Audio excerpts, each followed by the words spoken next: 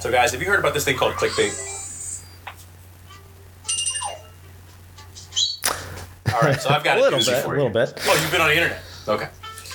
So, headlines that get your attention are not new. What's new is that now you have to actually click on the headline as opposed to buying the newspaper.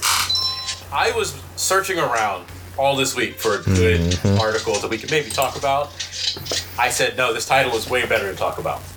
This is from SB Nation, from the University of Michigan affiliated blog. Quote, "The tables have officially turned in the Michigan-Ohio State rivalry." So I'm going to ask you guys a question. Does clickbait immediately stand out to you? Okay, not anymore. And Josiah, what do you think? Not as much anymore. as it used to. Yeah. Okay. It blends in a lot for me. Yeah, I noticed it, but that's not. It only noticed the most extreme examples now. Like it just doesn't register. Is that a skill that we need to either develop or redevelop, or is that something that we cannot teach or learn to know when we're looking at clickbait?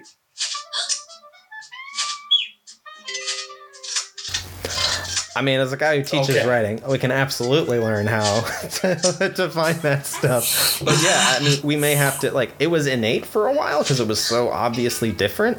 But yeah, it's something we might have to, like, reintegrate into our general approach to reading media, because it's definitely blending into the background. I picked it up immediately. I read through the article, and I might not agree with the premise of the title or the article itself. That's for the Michigan Wolverines and the Ohio State Buckeyes to solve on the football field in 2023. But there's a note here in the notes. I want whoever wrote it to jump in and explain this, because there may be some chickens that are being counted here, and I want whoever to put this note in to talk about it. Yeah, so the premise of the article, of course, was that some really high-profile Ohio recruits committed to Michigan. However, so if you take the top 10 recruits from the state of Ohio, 2 each of those top 10 have recruited to Ohio State and Michigan. 1 has recruited who is committed to LSU, and the other 5 are currently undecided. So, That's... I know you're excited. There were a couple of them were high profile. It's really exciting. That's Chill not, out. That's not a big inversion of like, oh my gosh, 9 out of 10 are going to Michigan. We all agree. Yeah. When Michigan was at their peak, Woodson, Heisman winner from Ohio, Desmond Howard, Heisman winner from Ohio. Mm-hmm. They've had a lot of great players come in and out of that program that are Ohio natives and did not go to the big state University of Ohio and instead went to the big state University of Michigan. And I get it. Listen, they can fight it out on the field, and I'm excited to watch them do it. But I don't know. That is a march we are trying to generate content title, if ever I've seen one. And there is a last note. What is this about? Shooty hoops? Who wants to explain what's going on here with shooty hoops? Oh, yeah. So there was a bit of drama earlier this week of the possibility that Jonathan, the Yukon Husky, the actual dog, would be unable to make the Final Four. And through some logistical hurdles, particularly whether or not they could actually get him on a flight, whether they could afford the flights for him and the handlers, and through some help from the university and through Delta Airlines, they were able to figure that out. So there are some lovely pictures actually on the official socials for Jonathan of a very happy, I would say puppy, but a husky is a giant dog. So a very happy dog sitting in on a if ever there was Delta flight on his way to Houston. This was it right here.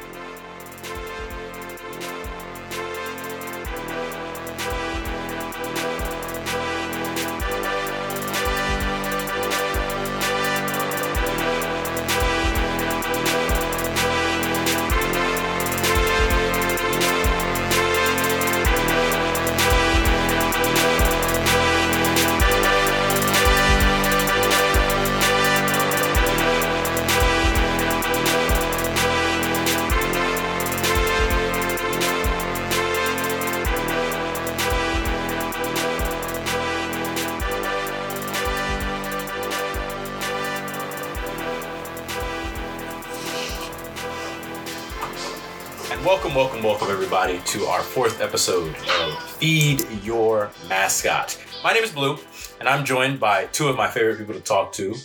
Jeff, coming from windy Indiana this week. Oh, yeah. I think we were, up until about an hour ago, under a tornado watch. Also, update, Arsenal up 4-1 on Leeds. Is that a lot? I'm not sure how the kicky ball works, so is that a lot? It's a lot. It's a lot for... And this is a walking place where they store weaponry, or is this an actual soccer team? It is a soccer team. Oh, okay. I thought it was they got the building with all the guns in it, and that was what was going on. It was originally founded by workers at a weapons factory. This is the type of history you can only get on a podcast like Feed Your Mascot. And with us wearing I believe this is a stickball team that you're supporting this afternoon, Josiah. Why don't you tell the listeners, because this is a audio medium. Yes, it is. What team are you repping today, and how are you doing? I'm doing good. My team is the Minnesota Twins, unfortunately. So, that just basically means I pay attention to them a little bit. And then, if they make the playoffs, I say, well, it was a good year. We're going to lose in the first whatever, because we always do. But yeah, that's I was blessed to be born into the Minnesota fan bases. And it's going great. It's going just fine. The thing I know about them as a stickball team is they have won a World Series in my lifetime. And so in my mind, it's like, yeah, they've won a World Series. They're a great team. That is true. They have. And they're named after the fact that they have 2 fun cities that they represent. So that's right, those Twin Cities up there. That's right, Minneapolis, St. Paul, baby. Midwest. So it's very nice. I am glad to have you guys. It is pretty. I think, our best show yet. And so we're actually going to talk about 3 unique topics: an appetizer, an entree, and a dinner, a dessert. And then we're going to kind of go in and have a real conversation as it pertains to maybe some of the things that are happening around the sport. So our appetizer, I'm going to be handling that. We're going to talk about what makes the culture of a fan base, specifically not coach speak for culture, where the coach comes in and says, we're going to have to change culture around here, which means no more tailgating outside the stadium. We're going to talk about an entree, which it's paternalism and coaches as surrogate father figures, which I'm really excited to talk about this. I know a lot of your research has to do with these types of things, Josiah, and Josiah will be leading that discussion. And then finally, we have a dense dessert today. I'm talking, this is the kind of cake that your mother would make, and you get it and you cut into it, and it's like, this is the stuff that makes this is what makes you go to sleep when you're done. So I really love this. This is going to be sports foods around the world. Mm-hmm. And again, this all ties back into culture. This all ties back into feeding your mascot. And Jeff is going to be leading us on that. And I'm kind of excited to see where we go, because coming from 3 different fan bases and even outside of the college realm, 3 fan bases of wildly different sports teams, we've got a lot of food to talk about. So I kind of want to kick us off here. And I want to start us off with our first question. What makes a fan base's culture? So, and I want to be very specific. So I'm going to give a definition, and feel free to chime in, feel free to correct, feel free to give your 2 cents. When I say culture of a fan base, I'm specifically not talking about what's going on in the football stadium or in the football building. So that's a different culture that the coaches always say I have to fix when I get here. They had a losing culture. That last guy got fired because of XYZ. Forget that for a second. We're not doing coach speak. And hopefully on our program, we'll rarely or never do coach speak. But I do want to talk about, say, how does a team's mentality toward their fans, how do they view their team, and broadly speaking themselves, like your ag school versus your school with the professional programs, your small underfunded HBCU versus your long-time private HBCU, and all of those, your engineering schools versus your art schools. I want to talk about that type of culture, and then even granular, what makes individual cultures appear, exist, change, and develop. And so I want to start by getting some definitions. Maybe somebody has some different ideas, but Jeff and Josiah, between you 2, what do you all think of when someone says the culture of a fan base?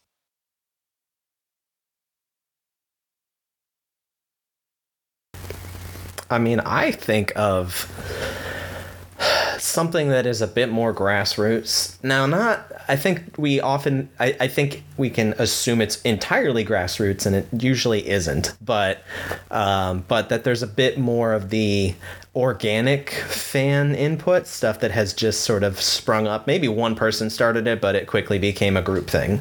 So that's kind of where I end up going, where it may not be it may be unsanctioned. It may even be something that the institution does not like, but the fan base, I kind of come to the same place where it's what are the expressions of the fan base's sense of self, and to some degree as well sense of place, in the same way that, like, when you talk wine, you will often talk terroir, which is the sense of place, which sometimes comes from things like climate and soil types, but can also come from what are the long-standing traditions of how you make wine and the specific processes that go into it that are, even if you might have a similar group of people or a similar school in a different place, how does that make you, if you're viewing this kind of blindly, could you figure out, okay, this is, Purdue or Oklahoma State,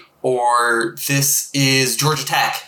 Obviously, all naming schools that are engineering schools or ag schools here, but they're all kind of like being, well, it's the same grape, but in different places. So I really want to touch on what you said, Josiah, because I think you made a great point about something done by an individual that then either gets disseminated through the fan base or picked up by the university. So we talk a lot about fight songs. Fight songs are great. We all love them.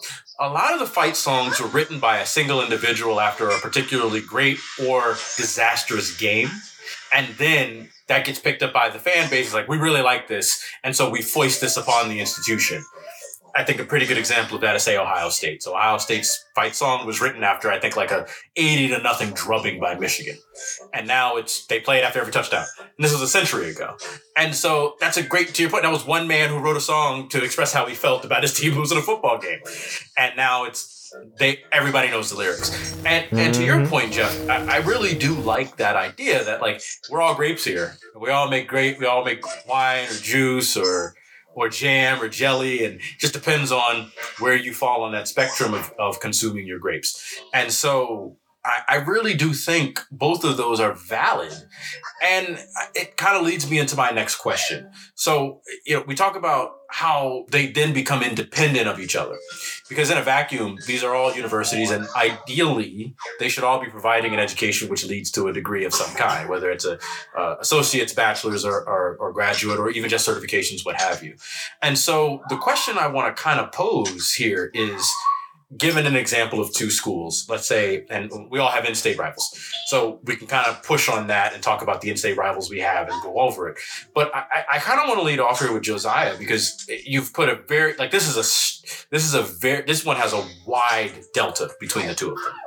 And I think this is a good place to start to kind of say, this is at the extreme what two schools who have cultures that are maybe a little bit different from one another, and how that may have developed.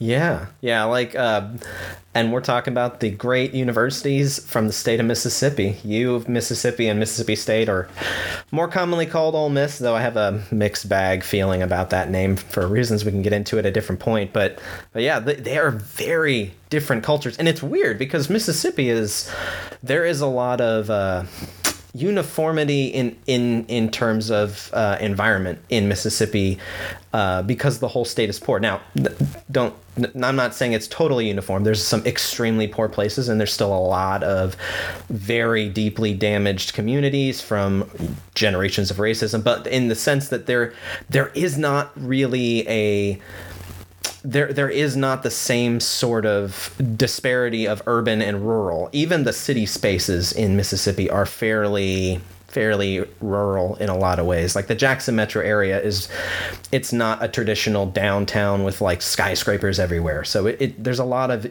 similar experiences between people at these schools, but they are vastly different in their ethos, in the way people talk about them. Mississippi is lawyers and doctors, and Mississippi State is farmers and engineers. And that is, I mean, all the jokes, all the commentary centers around that dichotomy. And it's wild. But they're not. They shouldn't be that different because we all have a shared experience of being in a poor state. We're all from these two different towns.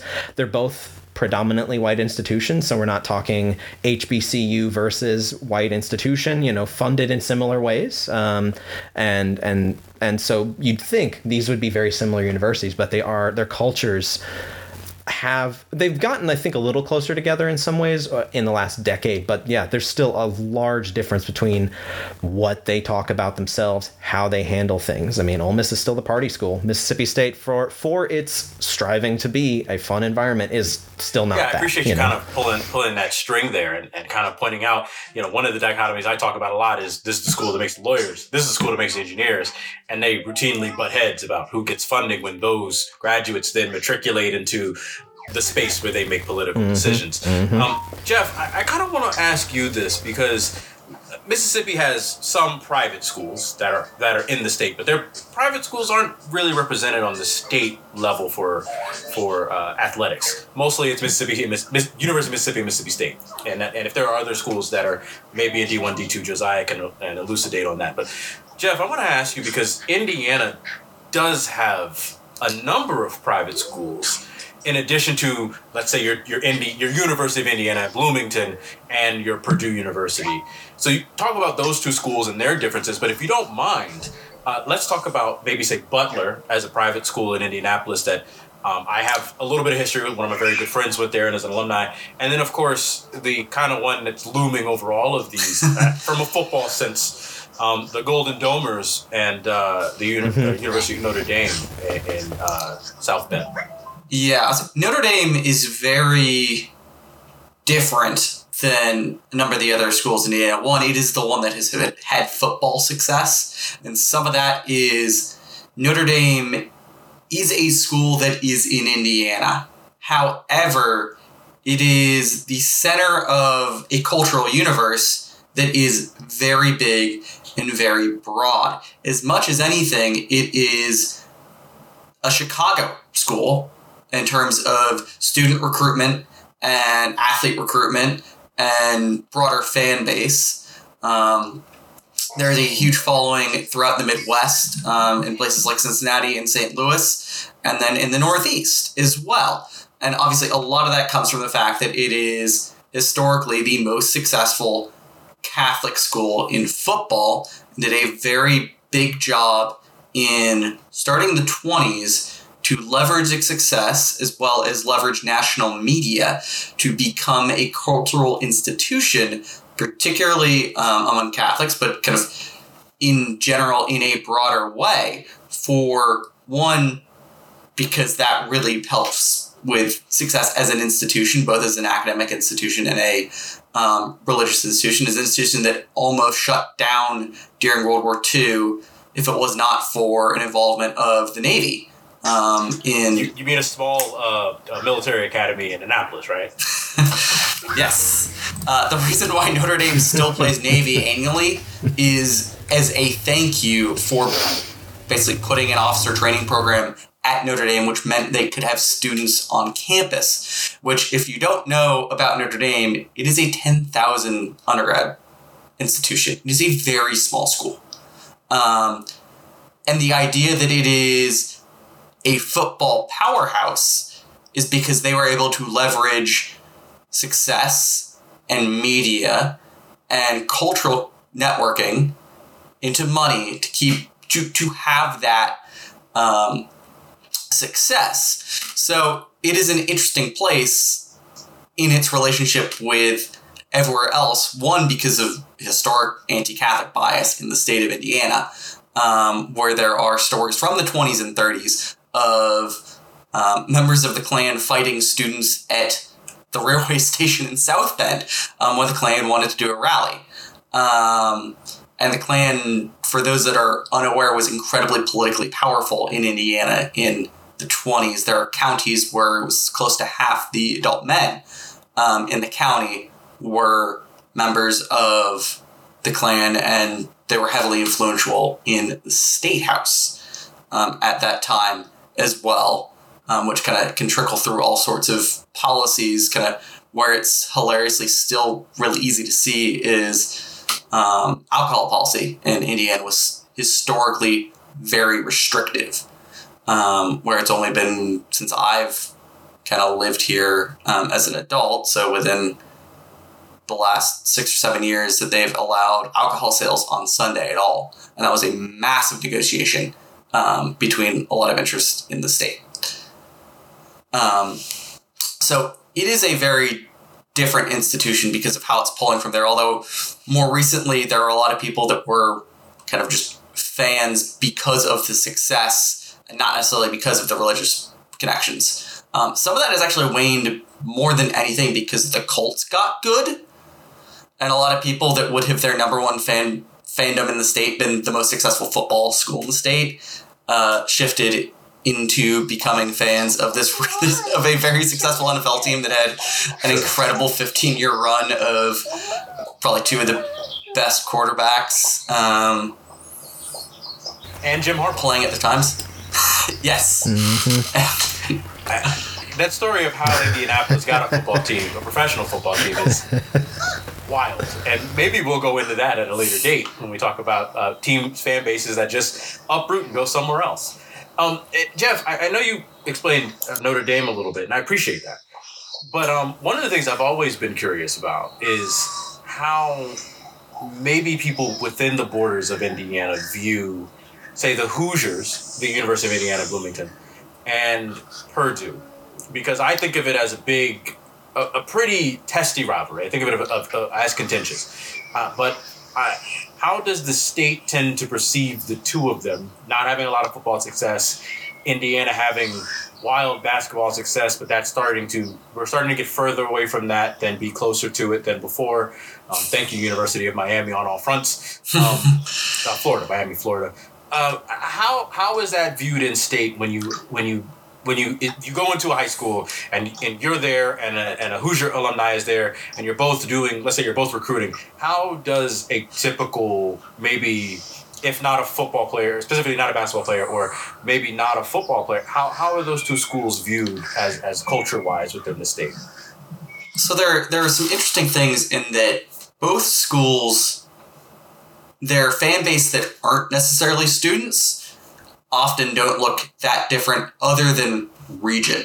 So if you're unfamiliar with kind of geography of Indianapolis is in the center, about an hour south, maybe a little bit southwest of there is Bloomington.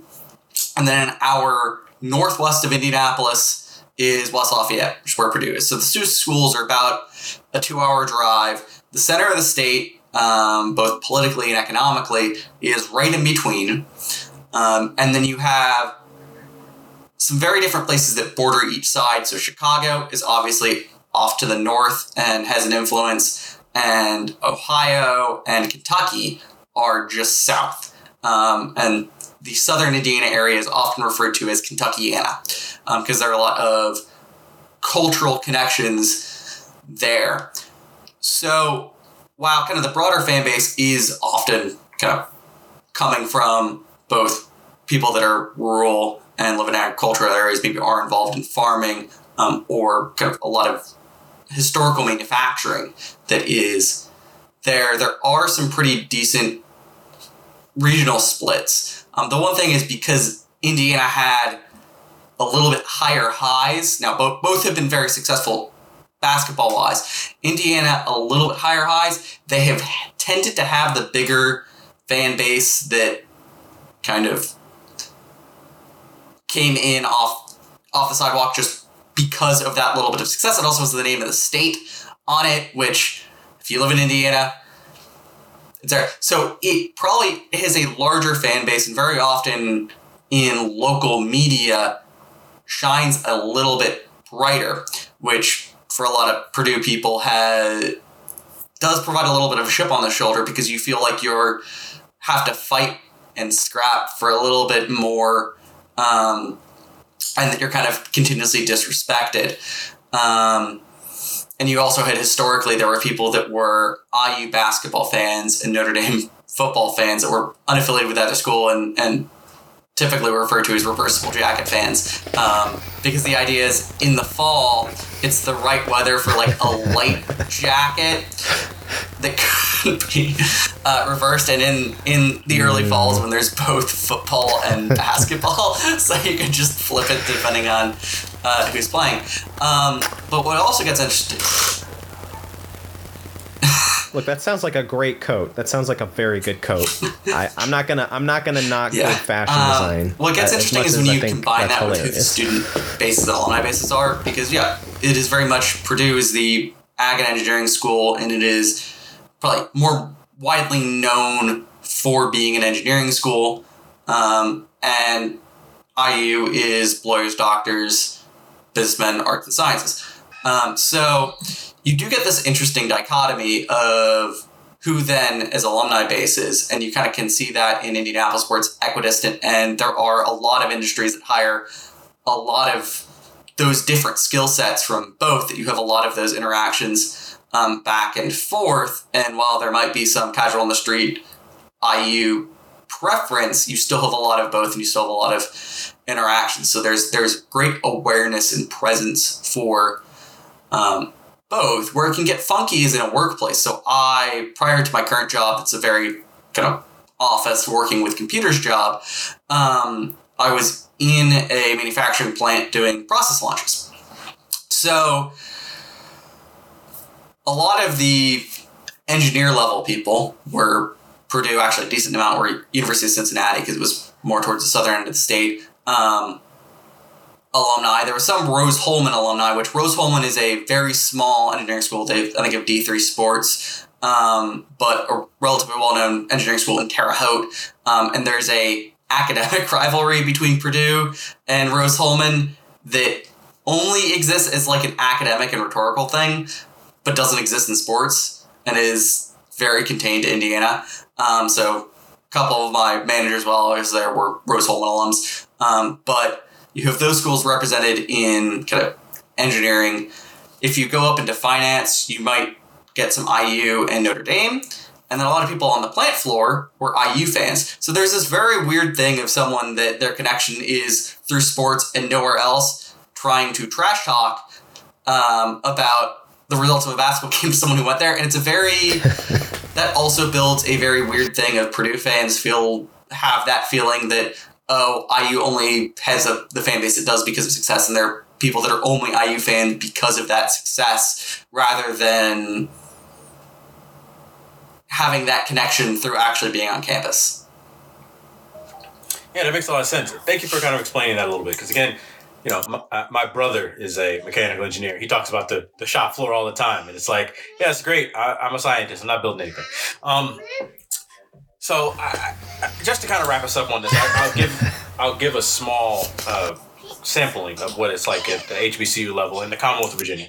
So, Commonwealth of Virginia has 5 HBCUs. They used to have 6, but one unfortunately recently closed. It'll be 10 years this year. St. Paul's College closed in 2013.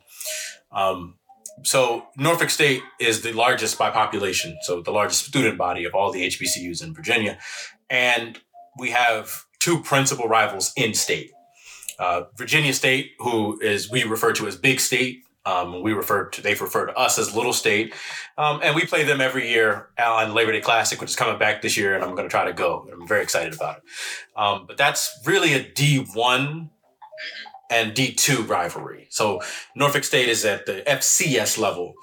Virginia State is the D2 level. So we don't play them in any of the sports. We only play them in basketball, or excuse me, in football. We don't play them in basketball. We don't play them in baseball. We only see them once a year. And just for the record, they have the series. So they have the higher win total in the series.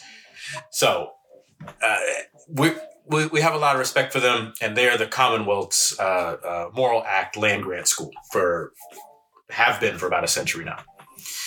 On the other side of that, though, and again, this is personal. Norfolk State's really their biggest rival is Hampton University.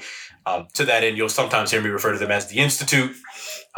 They are one of the older HBCUs, period, end of statement. They are absolutely one of the older in the Commonwealth of Virginia. They are not the oldest in the Commonwealth of Virginia. That belongs to Virginia Union University, which is a seminary in Richmond. They've been around since since abolition. So they've been around since 1865. And then a few years later, a few people started a school in Hampton, Virginia. And so one of the things that really kind of makes a difference there is you got your private school versus your public school. You have a lot of one side of the way Virginia is set up geographically. There's a south side and north side, and they're separated by Chesapeake Bay. Norfolk is on the south side, Hampton is on the north side. They're separated by a few different bridges.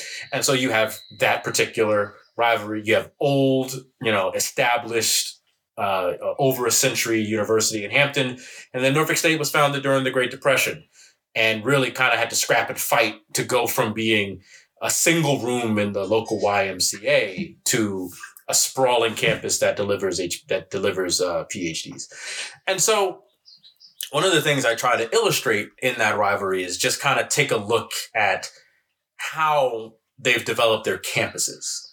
And so Hampton's campus is a historic campus to the point where it is still steam powered. And that's not a pejorative. That's all the buildings are heated by steam, by underground pipes that they have a giant boiler underground, and then they pump steam all over the campus, and that heats all the buildings.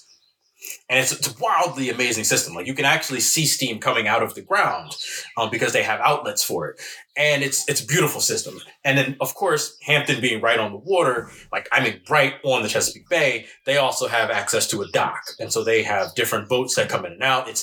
It's very much so what you would imagine this is where we look at the pinnacle of what an institution could be for a lot of the upwardly mobile, the bourgeoisie of the African American population, particularly in Virginia, because they look around and they go, well, UVA is this amazing institution, and they go, where's ours? And so they built Hampton, and it's a lovely place. It's a beautiful campus. I recommend it. Go to Hampton University. It's a lovely campus.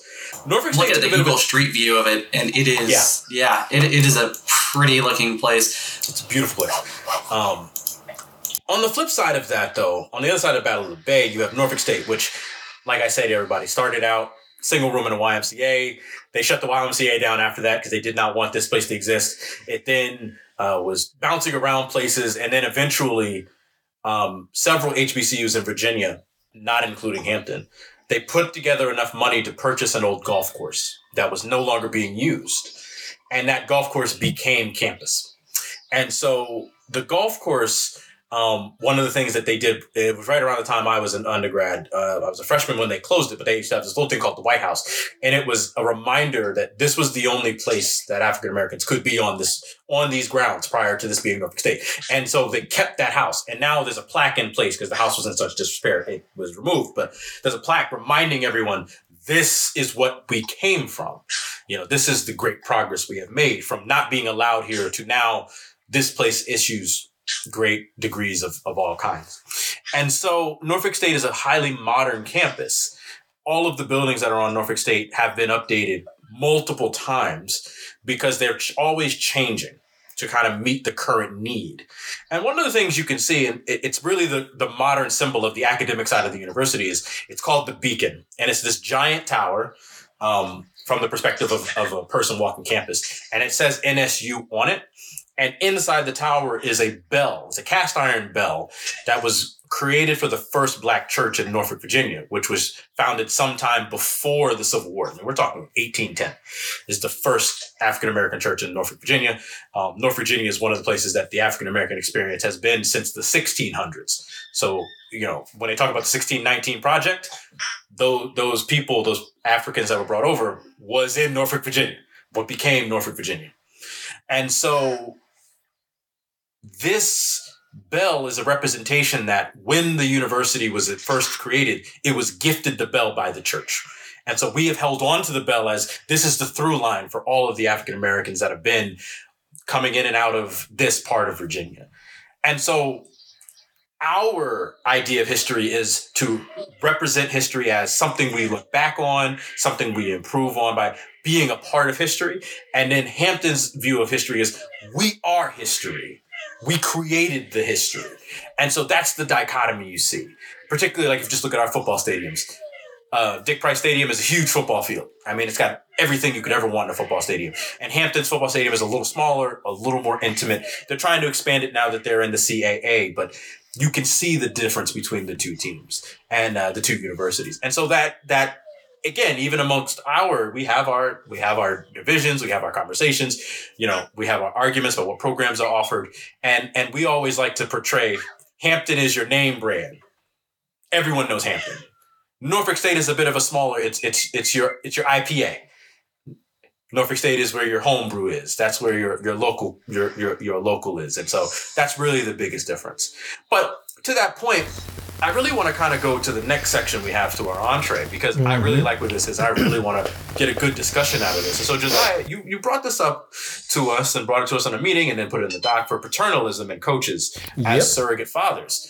And you have a lot of experience with a particular coach. And so would you like to tell us kind of the story of your coach at one of your schools and maybe kind of give a little bit of background and kind of open us up here?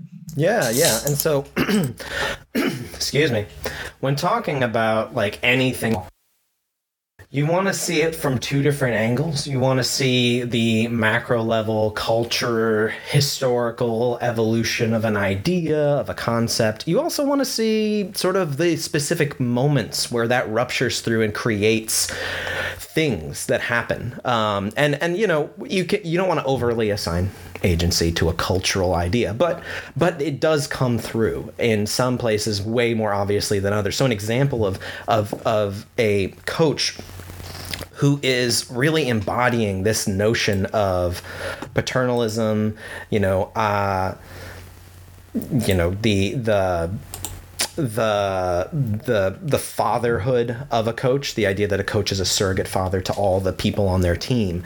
That's not an idea that necessarily has to exist. You see that idea, it's pretty pervasive. We think, that's something that has to be there. And it doesn't. It came from somewhere. A really prominent example of this that a lot of people that don't even follow or know about Oklahoma State may have heard of is Mike Gundy's "I'm a man, I'm 40" rant, which happened in 2007, and it's a weird video. Like when you watch it, he's tan, but at the lighting of the room and with the big orange background and what he's wearing, everything looks orange, including him. And so, there's it's a visually kind of comedic moment. He's ranting about something. If you haven't read the article he's talking about, it's not super clear what's going on. He says these really odd phrases and goes on about certain things that don't feel like they correlate to anything. So you've got, he says stuff like, this article was brought to be by a mother of children, and then at one point starts talking about how the author doesn't have a child. You don't know what it feels like to see a kid knocked down. If you had a kid, you'd understand it. I have kids, you don't. And and that sort of thing. And of course the infamous phrase where he's like, don't come after a kid, come after me. I'm a man, I'm 40. And it's a wild speech. But one of the things that it had a very mixed response. It deservedly was made fun of a lot because it's kind of ridiculous. He's really just going off about this article in a way that, articles are written every day. There's probably some that are critical of players. It happens. This article was not, super favorable towards the quarterback, Bobby Reed, who was playing at Oklahoma State at the time. And so Mike Gundy is sort of sticking up for him, but he's also really asserting himself as the coach in charge of this kid and that you need to leave my kids alone. And while a lot of people made fun of it, it also kind of endeared people to Mike Gundy in a weird way, and that they were like, well, maybe he's a little weird, he's kooky, he's off base, he's orange, but he cares about his players, and you can't fault a guy for that. Like that's a good thing. But Bobby Reed himself didn't necessarily feel that way, at least not immediately afterwards. He transferred out, finished his career in football, at least at the great University of Texas Southern. really not a bad player. Just sometimes it doesn't work. Sometimes it doesn't work out for lots of reasons. And I'm sure we could dissect that a bit more. But this speech itself is a really interesting moment because of not just what it shows about Mike Gundy, but about the way we talk about coaches and the way we think about coaches and the way that coaches sometimes think about themselves. It's not, it's not just that I can't speak for all coaches, but I know that there are going to be true believers for these sorts of philosophies, just as there are going to be people who say things that they don't believe because it plays well. And we see that in a lot of arenas, including, politics and stuff. But you've got this coach who is really emphasizing his fatherhood over his players and how they do everything I tell them to do. And that's what makes them good kids. And so that's just one moment where we see this trend. And there's a lot of context to where this came from. And this is the part that I really wanted to talk about that informs these weird moments. Because if you don't see that, if you don't know any context to that speech is strange. Every part of it is weird. Every part of it feels weird, not just like the camera angles and stuff. It's like, I don't even know, he's mad. Why is he mad? Who are these people? What's going on? And why is he saying this in the weird way he's saying it? And some of that is because of where footballs come from. So early in the 1900s, there's a lot of things going on for the sport, right? Football is starting to be taken up by universities. It's becoming the sport of university life. There's a lot of sports that could do that, but this one becomes the one that they really latch onto. It's very popular. It also appeals to certain philosophies of the day. And as they're building this, the sport is also sort of in crisis because the sport is too violent. They're paying players to play. All of this sounds a little too familiar. And Teddy Roosevelt steps in and is like, "Hey, y'all, you gotta chill the sport out, or I'm gonna make it illegal." Like it's a pretty, now how real that threat was, I don't know. But they come together and they form the sort of proto NCAA. It's not called that. It's technically that, but that's essentially what it is, and it makes they're created purely to manage the sport, make sure that some of the purity and refinedness and moral goodness of the sport comes back. What's interesting about who is instituting this is that Teddy Roosevelt himself is not a guy who's necessarily scared of violence. He embodies a philosophy of the time that a Christian philosophy, although other religious groups are practicing this concept as well of muscular Christianity. And this is a movement that it doesn't have a particular origin that I could find, at least not in my reading. If there is one, I'm sure someone can point that out to me. But it wasn't like, it was a concept that just ran through from pre-Civil War. And the notion is that physical activity and team sports are morally good. They don't just make your body strong. They make your spirit. They make your heart. They make you morally upright. And that team sports are very good. Masculinity is also folded into this. That these are good masculine educators. They teach men how to be men. And so Teddy Roosevelt, the man who is this muscular Christianity proponent, very in favor of it, a sportsman. We know him for shooting things and going on outdoors trips, for being a soldier. Someone tried to assassinate him. He survived that. He positions himself as this masculine force and as a Christian masculine force, and so this all gets pulled together and sort of juxtaposed and melded into a big pot. And he's the one who's telling football, chill, like, you guys gotta cut this out. People are dying while playing this game. That's not okay. But like I said, this idea wasn't just in Christian groups. There was muscular Judaism, where this was a group that was facing a lot of anti-Semitism, still does, but especially in the lead up to World War II, it was extremely rampant. And so not just Christians, but Jews are also themselves saying, like, we want to show that we want to try to offset these stereotypes. We want to fight them proactively with how we act. And so this idea gets taken up there. Other athletes that maybe not for religious reasons, but for how they look, their color, their skin, proving themselves in sports arenas. There's a really interesting side note to this that we can get into at a different time about indigenous schools and athletes, people like Jim Thorpe, and how they were trying to use athletics to show that we're human beings, which, you know, we all believe now, but like there was a time when that wasn't something everyone thought, and it's horrifying, but that's what that sport was a way they were trying to do that. So it's not just Christians that are saying this, but it's this movement of using sports in this way to prove humanhood, but also as a masculine educator and as a moral educator. And some of that's coming from the idea that there was a fear, and it wasn't maybe super widespread, but, you know, like most moral panics, it had some legs, that boys were being raised by their mothers because of industry taking off. Men being the, you know, in the traditional homemaker breadwinner model, men are going off and they're working at the factory to help support their families. And since they're gone on these long shifts, people were worried. They're like, oh man, dad's working a blue collar job, but he's not spending all day with his sons. So his sons are going to grow up and to be quote unquote effeminate and not truly manly, not masculine enough. They're being these boys raised by women. And, you know, that was it's ridiculous. But I mean, especially now you look at blue collar families and people would say, well, they're like, you know, salt of the earth folk, you know, we're not worried about them at all. It's the families with white collar jobs that were, you know, and so on. We just make up new reasons to panic. But there was that worry that this change in society is going to make our boys less manly, less masculine. And sports became something that they said, well, that could do that. And then football in particular, well, this is a brutal physical sport. And it's something that we can use, though, as a way to teach boys not only how to be good people, but how to be men.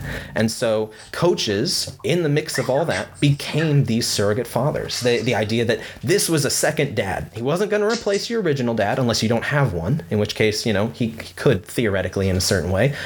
But that these guys were going to fill that gap. So if it's a boy who's only raised by a mom, and you still hear this narrative now, you know, that coach stepped up and he was the man, he was a man, you know, I needed a man in my life and coach was that man. And, you know, the idea that this is a person who will father you, will make you into a man in a way that somebody else couldn't. And so there was a lot of resistance that came out of this as well, that, you know, as a sort of side note, against women's sports because of that idea.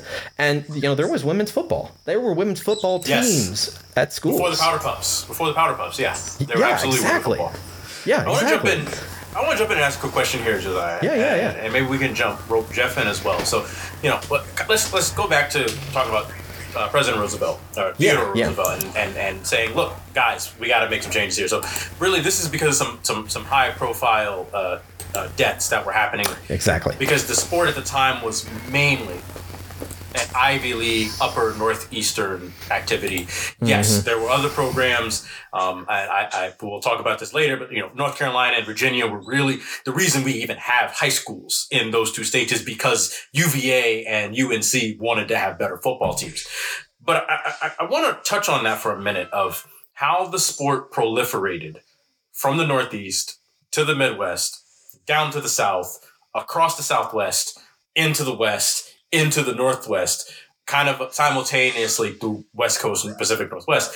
But I want to talk about specifically looking at how the sport was being implemented. Flying wedge was still active. There were no helmets. There were no face masks. There were very few rules against incentivizing safer play. So there were rules of how to structure the game, but there were no rules on how to be safe while playing the game. How did these things maybe also lend themselves towards, say, that those ideas of honor and those ideas of manhood? So an example is Alabama's football team, before it was the powerhouse, it was just a small underfunded institution playing the game of football. And when they went and played Michigan, one of the first times that these two teams met on the field, the coach told them, they beat your granddaddies in the Civil War. Go give them hell on the field for it. Like, kind of walk us through, if you can, and let's kind of bring Jeff in, being the Midwesterner of the group. Kind of walk us through, like, how that shift happened, and maybe some of these ideas of honor and family and team, and it's war out there. You gotta go kill it. Like how did those things kind of mature and develop over the football's lifetime? Well, and a lot of that coming out of when you look at the history of football, it began. Well, the story of how it began is a little bit murky, but kind of some of it was a hazing ritual, a way to toughen people up, and this idea of masculinity in muscular Christianity, and really a lot of conservative, very deeply conservative Christian and religious circles, was war is sort of valorized in a way that's beyond what people will respect a soldier, but there's a certain valorization that goes above and beyond even that, and so needing to find combat as a way to become a man. We don't fight wars with a sword and shield anymore. You're not going out there and doing that, but we could have a version of that in our quote unquote in the trenches. Like you said, we have this honor about us that we are going to be good men that go and band together as a team and win this gritty sport. And part of that proliferation across the country was people seeing the success of that at the Ivy Leagues. And we have a long tradition of stealing things from other schools, like OU's fight song like is statues. Yeah. Harvard's fight song and colors and other traditions. We steal them from more successful schools or Ivy Leagues. And so they see this over there and they're like, well, dang, that's a cool sport, or that sport's really popping off. To get 20,000 people are going to a game. That's insane. We should do that. And a lot of the early rules were basically not entirely set, so it was very much schools would come up with internal house rules, and then they'd say, okay, we're playing other schools, so we're going to change it up, and slowly you build up this different sport, because the origin is pre-Civil War in England at boarding schools, and then it kind of spread into the US and Canada to a degree of these different football games, and these two, what eventually evolved into soccer and rugby is kind of what was happening in the UK of attempts to standardize all these boarding school games. In the US, it comes over, you have your Rutgers-Princeton game is basically, what if soccer, more people on the field, and we're not calling any fouls? And one random guy just picks the ball up and runs with it. That was... Yeah, which is how rugby came up. Some dude just like, I'm going to break the rules and run the ball, and no one's going to stop me. And you had, at the same time, schools in Canada that were starting to play more of the rugby style, and you had the schools that football started to spread to were then playing going like, we kind of like this, let's do this. Like, it was very much you start all these competitions house rules, and you build up these rule set organically, and then you have some standardization. So the evolution really between 1869 and right as Teddy Roosevelt was saying, World War I. Yeah, right around World War I. You need to change this up, is very much people were trying stuff but not necessarily thinking of consequences. They're just like, oh, this is fun. Oh, yeah. This is fun. And things like the flying wedge that had to be outlawed, you eventually get, like, you can't block forward in rugby, but you could in American football at the time, which is how you have things like the flying wedge exist, and you have different solutions to the same problems, where rugby, they widen the field. In American football, Harvard made a big deal of, no, don't widen the field, because they just built in a really expensive stadium and they didn't want to do that, which is why we have the forward pass. Is there is the idea of, well, we need to make sure that we aren't jam-packing people. How do we do this? Well, we can't widen the field because Harvard made a big stink. So they started the forward pass, which fundamentally changed the game to be what it is now. Correct. One of the things I want to jump in here. Oh, I'm sorry, Josiah. Go ahead. I was going to say, and one more addendum to that whole thing with the rules evolution, a subplot to all of that leading up to the crisis in the early 1900s is that the Carlisle Indian School, coached by Pop Warner, was innovating the heck out of it. But they were doing it with these undersized players who were malnourished, mistreated, hard to catch. But he was willing to be tricky to win a game, and they would go toe to toe with these powerhouse teams that were physically so much bigger than them. And so what did the teams do? They made the game more brutal because they did not like an indigenous school competing with them. So Harvard said, oh, okay, well, they can't compete with us if we pull them into the muck more and just beat the crap crap out of them. So that's what we're going to do. And so in the midst of all these other things that are making the game brutal and tough, they're also responding with a sort of an anti-indigenous sentiment of, we don't like that this school of indigenous kids with their tricky coach are beating us, or at least tying us, competing with us. Yeah, we don't like that. And some of those Carlisle school teams were genuinely amazing, and that's where Jim Thorpe played. Undefeated. That's where really incredible. And so, you know, part of the brutality crisis was also related to that. Like, we don't like these people because of how they look, so we're going to play a style of game that disadvantages their team. And we don't care if people get hurt, at least up until they started caring about that. We're gonna do this to beat them. And so, you know, yeah, in the midst of everything that we're also saying, that's also a subplot that's happening. And it's a great point. You know, I really want to touch on that. Yeah, to finish that out though, and tie it back into the surrogacy thing before you take that up is sure. The phrase that got used a lot towards these Carlisle students was kill the Indian, kill the savage, save the man. Absolutely. And, you know, that's a horrible phrase. Terrible, terrible lineage there. But again, the emphasis on manhood. Now, I know that they would probably apply that non-genderedly, but within the boys that were playing this sport, that was the idea. We're going to kill their heritage to save the human being, to save the man inside that relationship. So it's instilling a very different culture than what they were born into, and very much all of the Indian boarding schools were separate out kids from parents and indoctrinate them in the dominant white culture of the time. Society, and football Christian is culture, oh yeah, a thing that came from Rutgers and Princeton, and that Harvard and Yale got really good at is fundamentally that. Yes, it Absolutely. is. Yeah. Having them play football is among the ways that you could do this, beyond stripping names, forcing them to speak English, changing food that people would eat. All of this is a thing that builds on destroying the original indigenous culture. It's absolutely right. And I really want to touch on the point you were making, Jeff, earlier about the rules not being set in any one school. You know, we talk about, you know, Alonzo Stagg and developing the snap.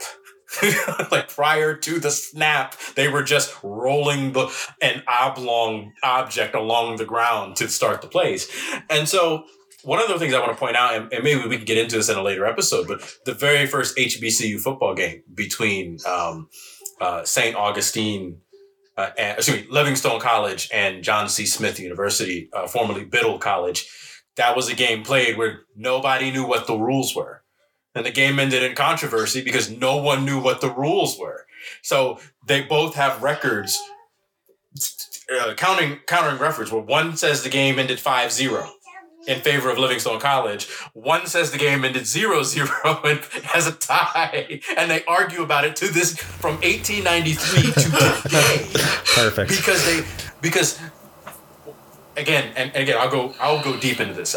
This is one of my favorite stories about HBCU football is one team did not realize that, or didn't understand that there could be a thing called a fumble that didn't exist. Oh my gosh. The fumble had not been invented yet. The field was not shaped like a rectangle. The field was shaped like it was oblong in shape. So it's like a cricket pitch.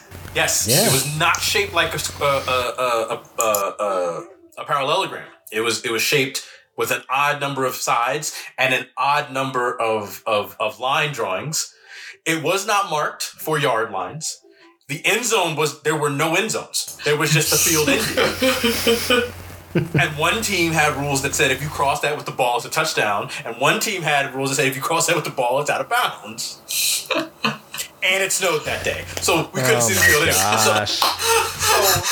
And I'll go into this. This is one of my favorite stories. And so I'm so happy there are records of that, because knowing a lot of early Black history in sports, a lot of Negro League baseball records are just gone. So you have no idea what guys' batting averages are. It's all. You might have a newspaper that said this guy was really, really good. It's all legends. Mm-hmm. I think Roger, no, maybe it's not Roger Clemente, but there's a Negro League pitcher, and they were like, he pitched for 70 years, and it is deep into his 70s is pitching, and they asked him, what are your pitches called? Bat breaker, bat avoider, the dropper, and a spinner. Oh my gosh. He had 3,000 hits and 3,000 hits and 3,000 strikeouts, and they were just like, did anybody keep count? It was like, we couldn't. He struck out so many batters.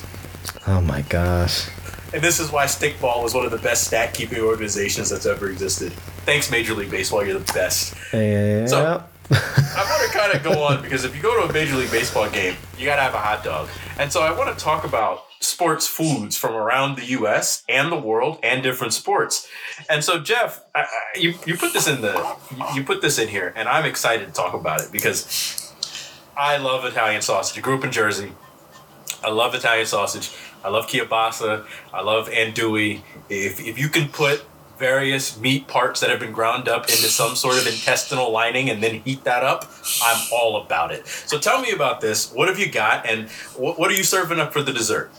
Yeah, so part of this is inspired by just being bored sometimes and looking at Footy Scran, which, if you're unaware of, is a social media account that does... People will send this account what they have eaten at. It's mostly soccer games, but it's a lot of other sports as well. The food that they will have.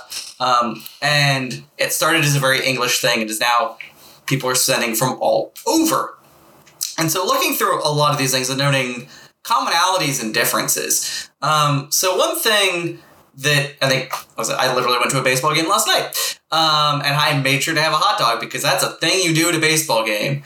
And you have Take Me Out to the Ball Game in the seventh inning stretch and mentions food. It mentions peanuts and Cracker Jacks. It's so deep into so many sports of our traditions of eating along with them. And so one thing that's interesting is, I've said, the commonalities and differences. So in so many of sports and places, you will have some variant of, you have a meat product and it's wrapped in some sort of starch or bread. So the hot dog is a great example. The various different sausages around the world and around the U.S. are a great example. And what's very interesting is a lot of times you will have the local culture reflected into what specifically, though, that sausage or that meat is. So obviously the hot dog is pretty universal in a lot of the U.S., but you have brats that are typically pretty common in areas of the Midwest that had a lot of German immigration. So in places like Milwaukee and Chicago and even Indiana and parts of Ohio as well.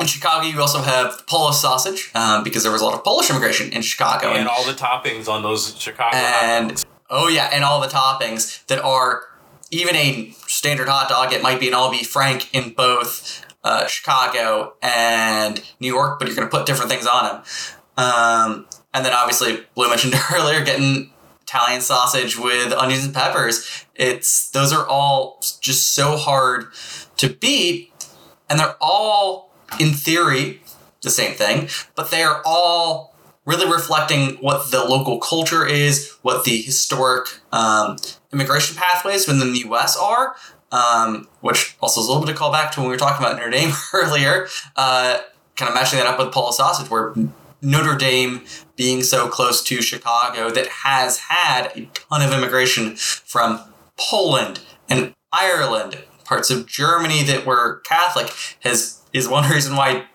in Chicago, as well as in Cincinnati, that had a ton of Bavarian immigration. Notre Dame's one of the most popular college football teams. But even going beyond a sausage, you have a lot of places that'll have some sort of kebab that will be grilled and then either stuffed into flatbread or just eat the meat off a stick. And those will very often show up at sporting events in, places where that's really common, places like Japan and Turkey and throughout the Middle East and parts of the Balkans. In the UK, you have a very common thing that is the meat pie, which I personally am a big fan of. That is, yet again, it's meat. Typically, it's some sort of beef, but it'll sometimes be chicken. That is stew, wrapped up in pastry, and you eat it, and absolutely delicious. But what a lot of these have in common is they are all things that you can eat with your hands without your hands getting dirty because your hand is holding the bread. And they're pretty portable. You don't necessarily need a fork for them. You can just kind of eat whatever, and even if you're doing, a stick, so some souvlaki or, a chicken skewer or something like that, it is, you just hold on the stick and then you eat whatever. So it allows you to not have to worry about getting your hands dirty so you can still clap. You can also walk around with it. You've got another hand open for a beverage of some kind. The lack of tables in the stands. The lack of tables and not have to worry about utensils. So the other thing too is it's typically a good size for a snack during like a 2 to 3 hour event, but it's honestly a whole meal. It'll just kind of tide you through to when you can go something. And they're salty, so that if you're selling drinks, which are typically a really, really high margin product at most stadiums and restaurants, you can sell somebody a couple beers or a couple of Cokes or whatnot and make quite a bit of money if you were operating a concession stand. And so kind of it's all the same, but it's all a little bit different, and you can kind of see the reflections of where the places are. What is interesting that I also was talking with some people, because when I think about all these foods, a lot of them are some sort of meat based. And there are very different ideas of how foods are often gender coded, and very often meat is gender coded towards masculinity, which gives us a call back to what we were talking about earlier with football in general, and that's an enforcement of certain kinds of cultural norms by saying, well, sports are for men, men eat man foods, none of this women food stuff at our man sports. Right, don't put anything green on my plate type stuff. Yeah. Which is very problematic and also is not necessarily comfortable for a lot of fans, and is slowly changing. The other thing is very often you hold people that have dietary restrictions for various reasons often have problems finding food at stadiums. So I talked to a couple of folks past couple of days. One is vegetarian, one does not eat pork or drink, and kind of what their thoughts are, because those are meats and a lot of things that are typical stadium food. Pork is as well, and alcohol is very, very common at sporting events. And one thing is, it very much is a thing of, that's not stopping the folks I talk to from going to games, but it does mean that they need to plan ahead. It needs to be, okay, I am going to go to this game. I know I probably can't get something, so I'll make sure that I have a snack or a full meal before I go to the game. And very much it's a pleasant surprise when seeing things, but very much it has changed recently within the past few years, where newer stadiums that both these people have found that have gone to have done a better job of their food offerings for people with dietary restrictions, particularly vegetarians. And so one of the folks lives in New York, and they're talking about the Barclays Center that now actually runs rotating groups of local vendors as a lot of their concessions, which has meant that you've had, one, a higher quality of product, but also you're more likely to get a vendor that's going to be really cognizant of dietary restrictions than you would have in the past, where it's just a blanket, we're just selling hot dogs and popcorn and whatnot, catering company. The other person I talked to is my significant other. But when we've gone to games at Lynn's Family Stadium, which is Racing Louisville and Louisville City's new stadium, that they have done a really good job of making sure that all of their concession stands have vegetarian options, where that's not necessarily the case in, for example, baseball game we went to last night at Victory Field. This is a beautiful facility. It's in Indianapolis, but is built in the 90s, that they are very much you've got your options of your nachos, your hot dogs, your popcorn, and they aren't necessarily doing, a vegetarian option for a hot dog. And the one thing that the person that doesn't drink had mentioned is they had, used to drink more heavily than they do now.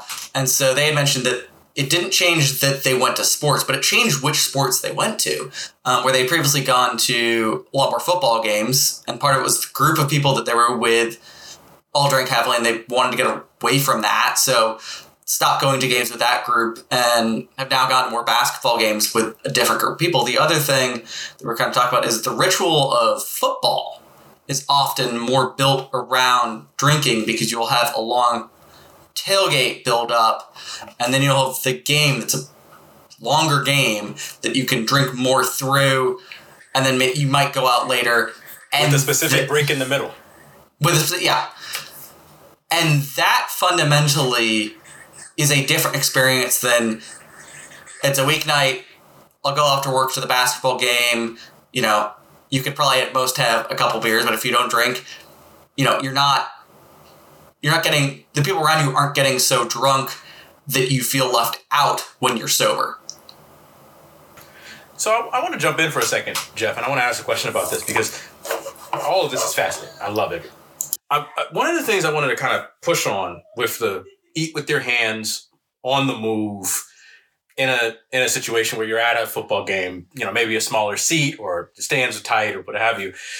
How much of this, and Josiah I would like to have him jump in as well, but like how much of this is based on kids as well? Because if you think of the baseball games, Major League Baseball during the Great Depression, a kid walking in, getting a ticket and then paying a nickel for a hot dog that's a pretty common thing you would see from depictions of these games. Or, if you go to a football game and you bring a small child and you want to have, you want to give them a food that they can eat, you give them a hot dog because they can hold a hot dog in their hands and they can make a mess of it without really impacting anybody else. And so how much of this is, yes, these are tradition or local flavor or whatever, but also that a lot of these sports are geared toward entertainment for children because they're easy to follow and then having easier food to eat would be in your estimation?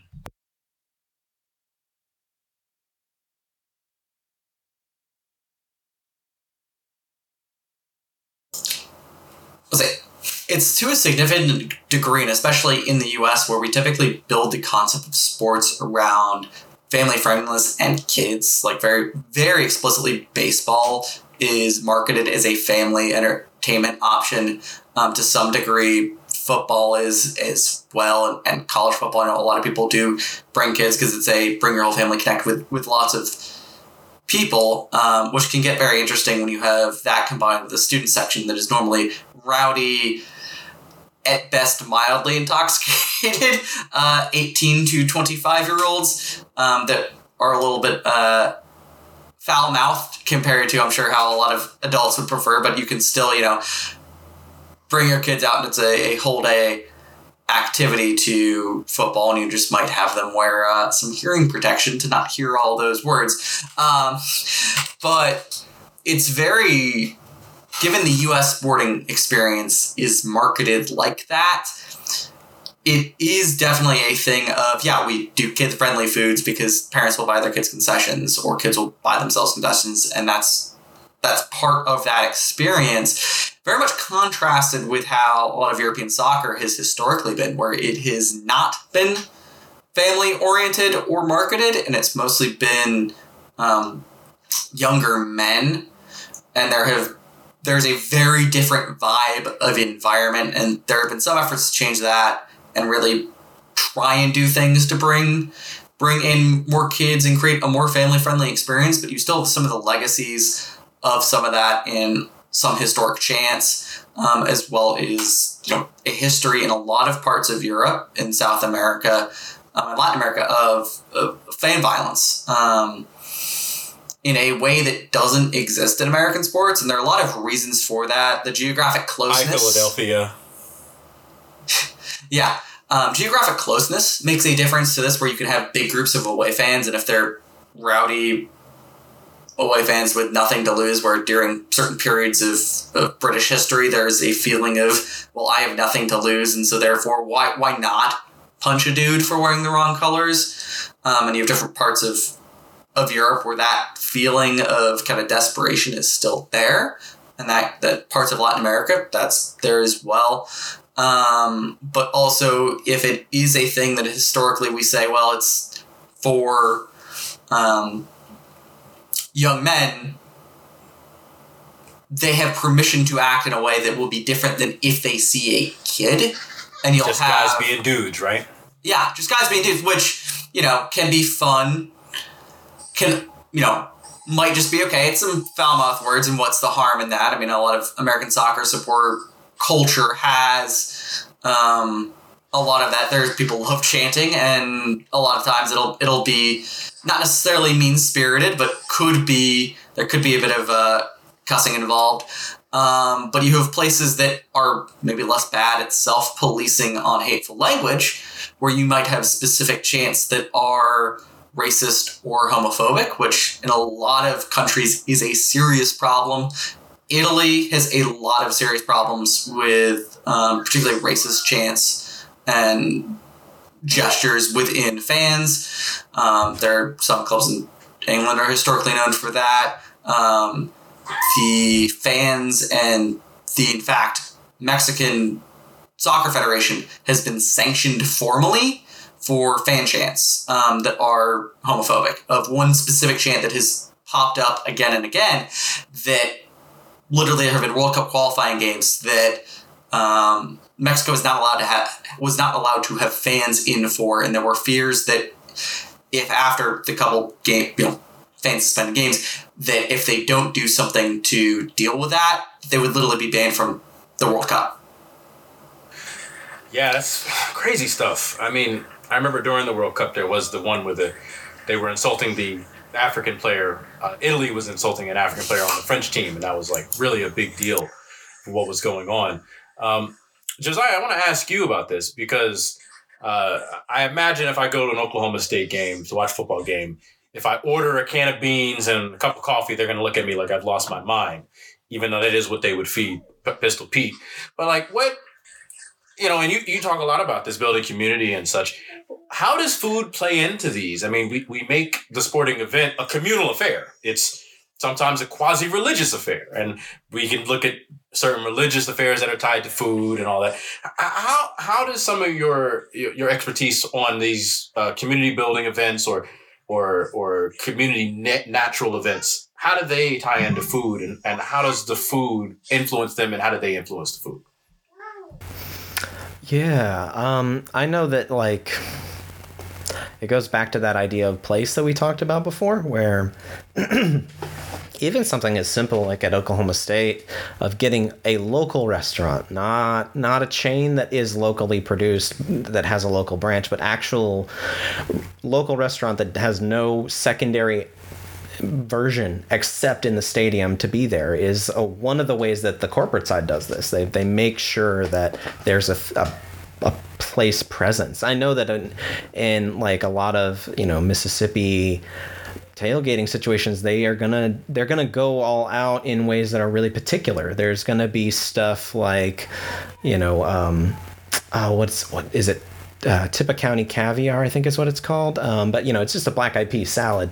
But stuff like that, where they're going to do things that are just regionally specific. And there's a certain amount of pride in that, I'm sure that there are Louisianans that eat gator tail a lot, but I'm guessing that they might eat gator tail and crawfish at an actual game, maybe at a slightly higher percentage than other meals, because it's an event. And so I think some of it, what you celebrate when you go to these things, is the place where you are from, but also what this team represents in terms of location. So yeah, if this is a state university of the state, or even if it's not, if you want to ground it in that space, food is easily one of the ways to do that. And in Stillwater, that's probably going to look a lot like barbecue in particular. Although I wouldn't say Oklahoma's the strongest barbecue state. We're really good at steak, but barbecue's fine. We're not the best. Maybe the barbecue snob in me, but yeah, that is that's part of how it can look. Yeah, part of what can undergird that practice, what can make it effective. I want to ask a question here that just kind of gets to close out the dessert portion. But you have a note in here about the difference between Brooklyn and then the suburbs on food. So I want to ask about this because this is, for me, and I grew up in a tri-state, so hopefully you'll give me some permission to kind of take this leeway and kind of run with it. To the best of your knowledge, how does that make a difference between, say, the food you get if you go see the New York baseball Yankees and then the New York baseball Mets? Because the Mets, they're in Queens, typically in a suburbish area. And then, you have the Bronx Bombers out there in Yankee Stadium, new Yankee Stadium. And, what are we looking at food-wise here? Are we looking at a great delta in the types of foods you get at these two stadiums? So in the stadiums, maybe less so. I think when I was talking with person I was interviewing, it was less, if you're going to, let's say, have a special event food at the stadium, where it might be, hey, we're doing special foods for a heritage night, or just as a promotion, here's this wild thing. If you are from a suburban area that maybe doesn't have the density of restaurants or the variety of restaurants the same way, and you might have to go further to try a lot of different things, doing those kinds of promotions or having a lot of different kinds of foods reflected in the stadium is an opportunity for you to try a lot of different things that maybe it's harder to access where you are, or harder to access nearly as close as you are if you are in somewhere that's really high density, where, you could get food from all over the world in New Jersey, great food state, but it requires a little bit more driving than if you're in parts of New York City where all of that variety, instead of being reflected in one town that you have to drive between different places, it's reflected in like a couple blocks and it's a short walk. So what he's saying is, it isn't going to bring me in the same way if you try and emphasize food because there's so much so close. No, that makes a lot of sense. I hadn't thought of it in that way because, again, being from Jersey, we drove everywhere. So if I wanted something specific, I went to the play. I got, asked a friend, asked my dad, asked my mother, like, Ma, I want to go to this place. Can you take me? I hadn't even thought of it, the idea of a walkable city. I did see something a lot about that, obviously, during the pandemic, where they said no cars. And so they had people walking through the streets to get to places. And maybe, we can kind of influence civil engineering to make our cities more walkable. Because, again, that's what a campus is, right? If you take the idea that a campus could be a small city in some cases, or a suburban area, or I know Stillwater may be a little more rural than maybe, say, my campus at Norfolk State, but it's, at the end of the day, it's still a walkable environment where you can get to everything in a day. You may not be able to eat everything in a day, but you can get to everything in a day. And so that kind of takes me to the end here, to our final portion of this. I try to ask a question that goes out, and then people come back to us with it. And my question is about culture. Is what's a thing from your university or sports team that represents the culture? So you talk about it as like, this is the thing we all point to, and it's like, this is a part of our culture. And so I'll start, at Norfolk State, for us, it's the Beacon, Behold, the Legion. Listening to them play, there's a song that the Legion plays that is called Behold. And everyone knows that song. If you actually go back and watch their performance for the Rose Bowl, they play that, and they're when they go onto the field, they're on the track and they're playing this song. That song they're playing is Behold. And if you look in the crowd, you see Norfolk State alumni stand, and they immediately start, we have this salute that we do that's during the song. And all of us Norfolk State, like, that's them. That's a Spartan. We know them when we see it.